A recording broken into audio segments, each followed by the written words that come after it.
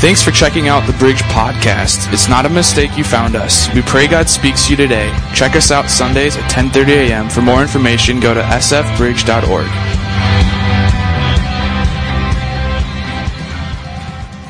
Here's what we did last week. We entered this new series called God of the Underdogs. And we looked at last week how Jesus is the greatest underdog of all. There's no greater underdog than Christ. Now here's the kicker with starting with that.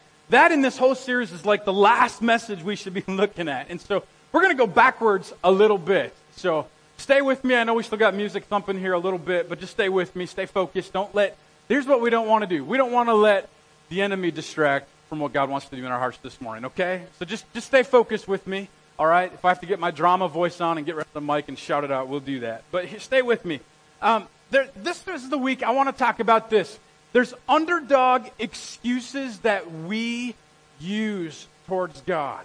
We'll come up to God, or maybe you're getting ready to have kids, and you're like, no, we can't have kids yet because, fill in the blank, because why? And many times the reason I hear people say they can't have kids is because finances. Well, God, we don't have enough finances yet, so we can't do X, Y, Z. And I think God wants to say, He wants us to see ourselves the way He sees us, not the way anyone else does. And so what I want to do is I want to focus in on one of those underdog excuses this morning. And that's this, is that we say oftentimes, well, if you only knew my past, if you only knew what I did before, if you only knew my past, well, God can't use me this much. God can't use me like that. And I've heard people that'll come in, they'll give their lives to Christ, and next week we're talking and we're like, time to get involved, man. And I'm just pumped and excited. And they're looking at me like, I'm not ready for that. And I'm like, yeah, you are. Yeah, you are ready for that. And they're going, no, I can't do this. I don't know the Bible well enough. Okay, well, who of us does know it well enough? We use these excuses not to do what God is calling us to do. Just so I know, because I still hear it, is that distracting anyone out there? Is it okay? You guys are good? Okay, you're good. Awesome. So here's what I want to do. Open up your Bibles with me to Acts chapter 26. Thanks. We're going to camp out there this morning. Acts chapter 26. And as you're turning there, I want to talk about a guy who's basically another underdog biblically. And he did just some phenomenal things with an incredible past that was so tinted that we never even thought he would do anything amazing. And the things that he did were just insane. Just insane. And so here we go. It's Acts chapter 26, verse 4. If you're with me this morning, say yeah. One more time. If you're with me, say yeah. Here we go. Acts 26, verse 4. The Jewish people all know the way I have lived ever since I was a child. From the beginning of my life in my own country and also in Jerusalem, they have known me for a long time and can testify, if they are willing, that I conform to the strictest sect of religion, living as a Pharisee. All right, what's a Pharisee? Well, a Pharisee is one that knew the law so well. They would come in and they'd be like the guy at church that you're like afraid of. Okay, hopefully we don't have anybody like that here, but it's like the guy that you did something wrong and you're going, I can't talk to him away. I got to run away from him because I don't want to be by him. He's the guy that's always going, did you do this? Did you do that? Did you do this? Are you following all the rules? Are you following all the ways? Some of our churches are like that today, where it's not about a relationship with Jesus, but it's about a to-do list and a to-do list. And, okay, I checked it off. I think I'm okay. I think I'm going to make it into heaven. What a way to live. What about just knowing confidently that if I know Jesus, I will have eternal life? That's what I want. I want to know confident. I don't want to have a guessing game, get up there and be like, well, there's that line that's going, woo, and there's that line that's going, and I don't know which line to stand in. Well, God confidently, through Jesus Christ, has given us that answer, okay? Now, Paul, we're talking about Paul here in Acts chapter 26. Huge underdog. Incredible. His past was so tainted, he makes a lot of us look like saints, okay?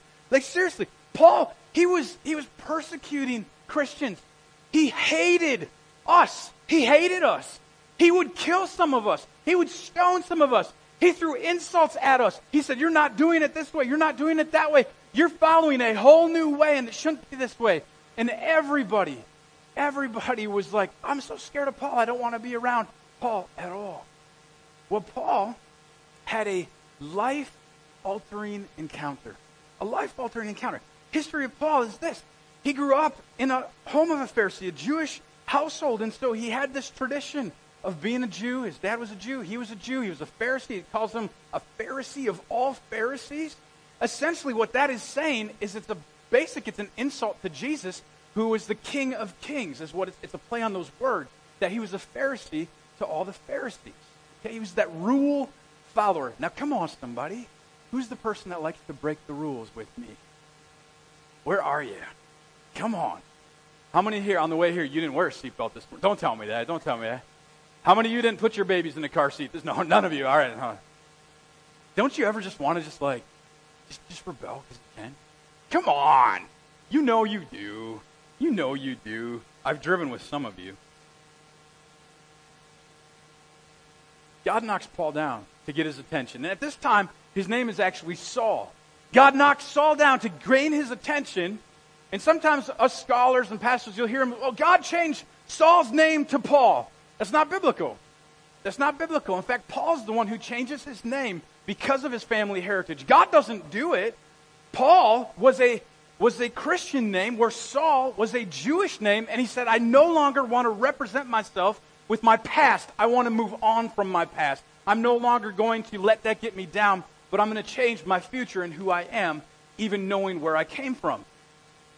He had a life-altering encounter. I shared a little bit last week. My life-altering encounter was when I was 17 years of age, walked into a church, and I got to this point. And man, could I play church so well. I'd show up, everybody thought everything was good. I'd chat, I'd talk.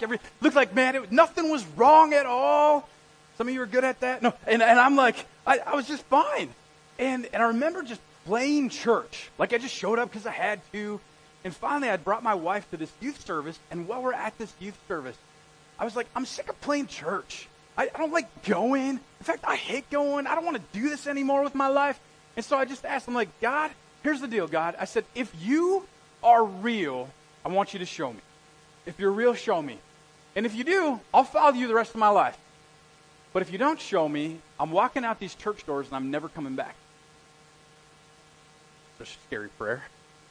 And God showed up, manifested his power, showed me things in a fantastic way. You know, I realized he showed me stuff about myself. He loved me. He met me where I was at. I was vulnerable with him. He was vulnerable with me. And I started a relationship with Jesus. But I got to the place where I had to get smacked. Something big had to happen for me to gain God's attention. Let me say this, for him to gain my attention. Have you had that life-altering encounter with Jesus yet? Have you had that? Have you had that? Because oftentimes, it's really easy, it's a lot easier to give God attention now, okay, before he has to do something drastic like that to get our attention. Do it now. Don't wait. Don't wait. Let's read on here in Acts chapter 26, verse 12. On one of those journeys, I was going to Damascus, this is Paul, with the authority and commission of the chief priest. About noon, King Agrippa and I was on the road, and I saw a light from heaven, brighter than the sun, blazing all around me and my companions. Here it is, verse 14. I love this. We fell to the ground, and I heard a voice saying to me in Aramaic, Saul, Saul, why do you persecute me? It is hard for you to kick against the goads. What does that mean? We'll talk about that. Verse 15. Then I asked, who are you, Lord? Isn't that beautiful? I just love, who are you, Lord? Who's this that's talking to me? See, God's speaking all the time. We're just not always listening. But he's always speaking. He's always trying to communicate or download something to us all the time. Who are you, Lord? I'm Jesus, whom you are persecuting, the Lord replied. Now get up, stand on your feet. I have appeared to you to appoint you as a servant and as a witness of what you have seen and will see of me. I love that. So what does it mean to kick against the goads? What does that mean? Well, here's an ox goad right here. This is what it looks like. It's 8 or 9 feet long. It has a spear-type, shaft at the end, super long. And what it was is the plow holder would use it to keep the oxen on the straight and narrow. He would use it, or she would use it, basically so they wouldn't go from left or right, and so they would stay on the path they were meant to go. And so what Jesus was saying to Paul is, hey, how long are you going to try persecuting the church? How long are you going to go against it, rather than just accepting the fact that you're called as an apostle to lead the early church? Paul was like, nah, he could have easily said, my past is too bad. You can't use me because of it. But he didn't. This weapon, huge. capable even of being a spear, could inflict deadly wounds at a pinch. And it was held firmly in the hand of that plowman. If the animal was rebellious, it was used to get him right back on track. And there's two truths to this metaphor that Jesus used. And by the way, just a little side note here. I don't know about you, but do you find it cool that Jesus, during his day, used the metaphors of that day to communicate? I love that. If he was here today, he would use metaphors of our day, okay? That's awesome. He's relevant. It's the same message. The method just changes, and Jesus used, different method to communicate the same message. Here's two truths from it. First is this. One is the utter futility of our lives that are spent in opposing the divine will of God. If we're trying to always oppose the divine will of God, it's, ow, I'm getting poked. It would say that even the oxen eventually, they'd kick up their heels and they would start bleeding from their hoofs in pain, and then they had to keep going and farming. Nobody wants that. And so we try to oppose the will of God when God's saying, I've got the perfect will for your life, just follow me. The second is this, is that self-inflicted harm comes from resisting those pricks of God's rebukes. Okay, God will try to gently get our attention. He'll try gently, and if we don't, he'll try a little harder. And we might say, well, how mean is that God? Well, he's not mean. If he wouldn't try to get our attention, then he'd be cruel. But he's trying to gain our attention. Then I love what Jesus says. Paul, get up! Get up! He says, get up! He didn't let Paul stay on the ground in condemnation and guilt. He could have just stayed there like, oh my gosh, I screwed up so royally, I can't do it. But Jesus says, no, get up! Get out of your shame. Get out of your condemnation. Some of us know what that feels like, and it's awful, the feeling of shame and condemnation. I'll never forget, I was in first grade, and my first grade teacher, whom I've really chosen to forget her name, I don't even remember, thank you, Jesus, because she was like that teacher that's like, what are you doing? Go do something you love. You don't like kids, man. And I went to this school over in Ham Lake, elementary, first grade, and we had like the old school playgrounds, that weren't 5 feet of rubber.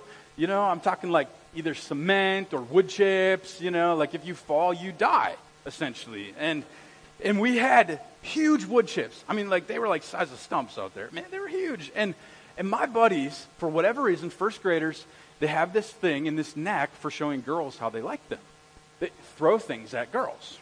Makes sense, right? So they'd pick up these wood chips and they'd go over to these girls they like, and they would just chuck them at these girls and be like, I'm just showing you that I love you. Like, you're first grade, what are you doing? And they'd chase them around on the playground and all this. And I remember sitting there watching them do this, and they're chucking these huge wood chips, and I'm sitting there going, okay, I'll chase the girls around. I did that, truth be told. But I didn't throw wood chips, okay? Never did it. Never picked one up. And out comes Mrs. So-and-so, and seriously, I don't remember her name, and she came out, and she picks up a giant wood chip. Remember, first grader, okay? And I'm 6 or 7, and she takes this wood chip, and she grabs my palm. She probably would have been fired for this today. And she takes the wood chip, and she starts jamming it, spearing it into my palm, going, that's why you're not supposed to throw these things. People can get hurt. I'm in tears like, yeah, lady, I'm hurt, Like, and I'm sitting here going, not today, the school district would probably get sued for something like that, And I'm going, are you kidding me? And I remember sitting there, and I just had this shame and this condemnation. I didn't even do it. And I was going, I feel awful. And I think what happens is when we do those things, whether it's something we should have never done, whether it's something nobody even knows about, we get down on ourselves. We let that hold us like chains. And so where are you letting guilt and shame keep you down? Let's read on here, verse 16. Jesus says again, I'm going to repeat this verse. Now get up and stand on your feet. Not only get up, but stand to your feet. Let go of the shame and condemnation. Then he goes on, I have appeared to you to appoint you as a servant and as a witness of what you have seen and will see of me. You see, Paul knew who Jesus said he was. Paul knew who Paul was because he knew who Jesus said Paul was. Do you know who you are this morning in the eyes of Christ? Do you know that? Do you know that? You see, when Paul saw Jesus, he knew who he was in light of Jesus, not any other labels anyone had ever put on him. He simply knew who he was through Christ. Through Christ. A few years ago, before we planted the church, one of the things that we had to go through we had to go through this assessment time, and it was painful, man. Sitting 8 hours with a psychological counselor. Oh my gosh, no, thank you. Don't plant a church, man, unless you want to. Let me know. But I was like, this is awful. Well, we got to sit down with the lady. Her name's Carol Lund. Some of you might know Carol. She runs the women's ministry for the Assemblies of God, and she collects all these pastors. And we get together, and all these pastors are in one room together at North Central University downtown. And I'm there, and she says, we want to do a personality trait test. And I'm going, yay, that's wonderful news. And she says, well, there's going to be, and she had 4. You probably know some of these. It's from the DISC assessment. She had water, fire, earth, and wind. Sounds like a band. And I said, okay. And she said, the fire, those are the pastors that are like just intense, and they're like, man, it's my way or the highway, and everything's going to be this way. And they don't even realize there's people in the congregation. Okay, well, that's probably not me. And then she goes to the water. She's like, the water, they're the faithful, the golden retriever. You know, they're the S in the DISC assessment. They're the ones that are faithful through and through. And I said, I think that's me. And then she kept going, and then there was earth, and the earth was more contemplative. You know, you're thinking it through. That's more my wife.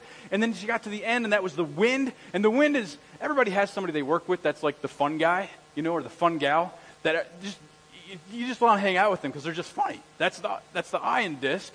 Or in this case, the wind. Well, she had all of us separate in different corners of the room. And we did this publicly. And it was a little disheartening at first because the majority of pastors in that room, I don't remember how many, majority of them went over to the fire group, like the domineering, dominant personality. And here I am going, I'm a water. I'm like the faithful guy. Love people, love hanging out with people, want to do life with people, relational. And there was 2 of us, and we go over, just 2 of us out of 50 to 100 pastors, I don't remember. And we go and we stand here. And I have to tell you, we look at our label in Jesus, but I'm going, I want to plant an Assembly of God church. And I don't know that I have it in me. I'm not that. I'm not that. All these other pastors are that. And I was like devastated. You have no idea how devastated I was that day. 8 hours of this. And I'm sitting here going, well, this must not be it. This must not be what God wants. And Carol Lund, God bless her soul. She's awesome. Carol Lund goes, she says, well, obviously, we have enough of this personality in the church right now. And she looks over to me and the other water guy. We're the water boys, I guess. She looks over and she says, the church needs personalities like you guys today. And it was like, I wanted to like jump up and like go jump and like, just give her a big hug. Like, are you kidding me? Yeah. And so here's the deal. It's like whatever your personality is like. It doesn't matter. Don't let those labels get on you. It could have easily happened to Paul. His dad was probably ticked, would have been ticked. His family was upset. He's going from being a devout Pharisee to a born anew, something totally different, Christian. Totally changed. Totally changed. So let me ask you this morning, are you believing who God says you are more than who man says you are? Are you believing that? Last one is this. It's the same verse. Now get up and stand up on your feet. I've appeared to you to appoint you as a servant, as a witness of what you have seen and will see of me. See, Paul was appointed and he was chosen. He was appointed and he was chosen. God had a plan for Paul. God had a plan for him. We just did this baby dedication this morning for both of these, for Gordy and Henry. And I don't know if you believe this or not, but I believe even before they were an idea in mom and dad's mind, God had a destined plan for their lives, a destined purpose, something they're called to live out. Guess what? If you're 60 years old today and you're here, that hasn't changed. If you're 80 years old, that hasn't changed. If you're going, well, I'm in high school, man, the brain's like disconnected for a little bit, it still hasn't changed, okay? It'll reconnect. Don't worry, I have one at home. It'll get there, I think. Paul was appointed and he was chosen. You're appointed and chosen. Do you believe that God has a plan that he has appointed and chosen for you? Not the person we nudge next to us, but for you. For you. What's the plan he's chosen? Let me close with this. You see, Paul's pain from his past, all the stuff he went through, that became his platform. It became his platform that he utilized. I remember feeling like just down. And maybe you felt super down before. One time that I felt super down was I was a Boy Scout. Grew up scouting, loved it, enjoyed it, had a blast with it. And one of the things we would do is called the Klondike Derby. Anyone know what the Klondike Derby is? For those of you that have kids in Scouts or were in Scouts, you know what it is. This is a winter event.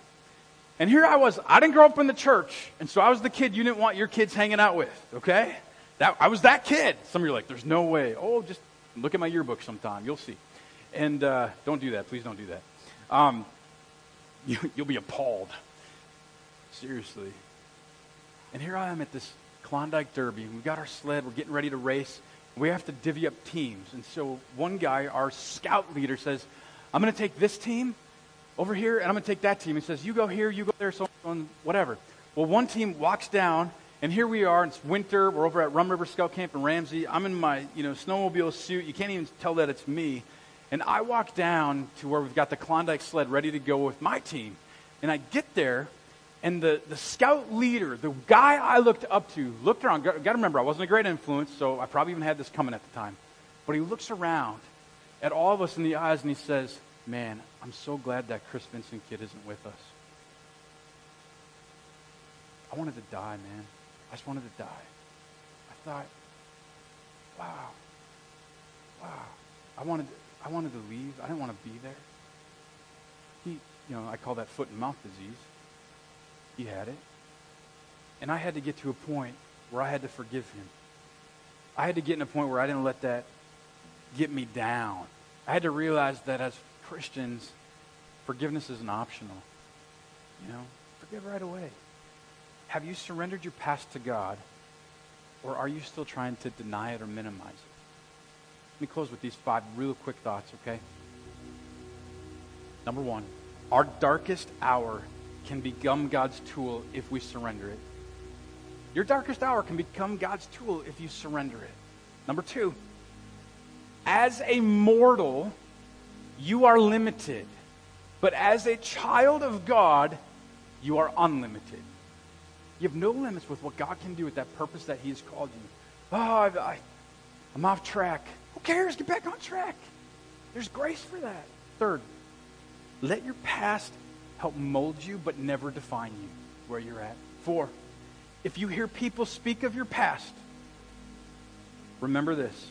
They are speaking of a person they no longer know. You're new. You're a new creation in Christ. And the last one I want to say is this. The enemy, whether you want to call him the devil, whether you want to call him Satan, or just I'll call him the enemy.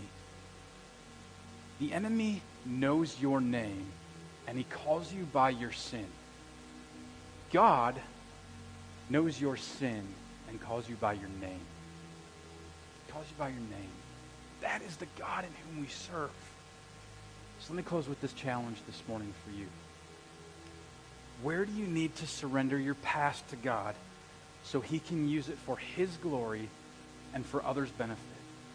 Where do you have to do that? I don't know. Maybe that's surrendering to Christ for the first time. There's a reason you're here right now today. There is. There's purpose in it. Well, I just came for a baby dedication. Well, that's how God got you here. Well, I just came because I go to church every Sunday. Maybe today's that day something completely transforms. Maybe something in your character changes.